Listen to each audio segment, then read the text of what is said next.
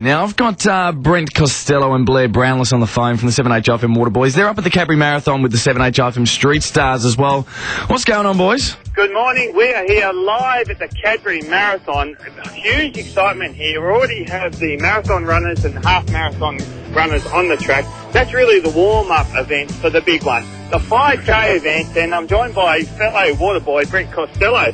You look sort of fit.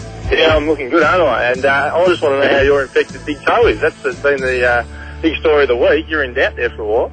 Yeah, the big story, I got bitten by a dog, actually, and been infected New Year's Eve. Tried to do the right thing, look after a stray dog, and this is what happened. But I'll put all that behind me because I have been training very, very hard. Now, we're joined by race director, Richard Welsh. How did the start go for the full marathon and half marathon? Look, straight to the start, they got underway and we're expecting the winners in the marathon back within 10 minutes. It's very exciting. Could be the closest finish in the history of the race to go with the record numbers of the race. So we couldn't be happier here. There's a lot of buzzing excitement happening at the finish. Yeah, the exciting news was, Brent, that since the half marathon, full marathon got promoted on the Waterboys, both were sold out. Yeah, that's right. And you guys are the ones to thank HOFM's Waterboys. Brent and Blair have resulted in a sellout with the Cadbury Marathon and a half marathon for 2012. But plenty of guys to give you some company today, and I love the banter you boys have had going on with this one. It's been sensational. Where's the scales, Wilshire? We've got to do the final weigh-in.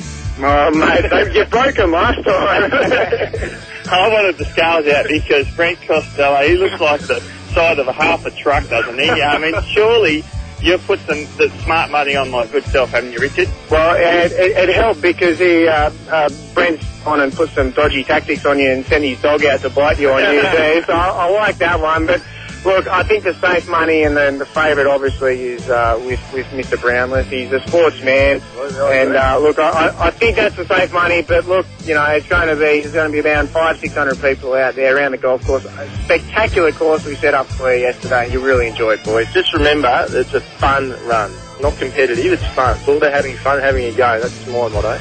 No, it's not. It's all about head-to-head here as well. But really good atmosphere. So all our listeners should really get out and support the runners because there's plenty of vantage points on the track.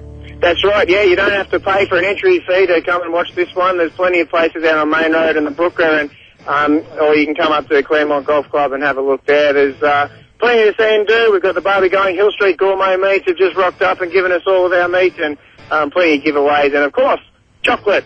Yeah, the final question is, Brent Costello is very worried. How many chocolates will he get when he finishes the race? That's all he's interested in. Does he really need any more? Oh, well, thank you. Back to you, Tom, in the studio. Thanks, gents.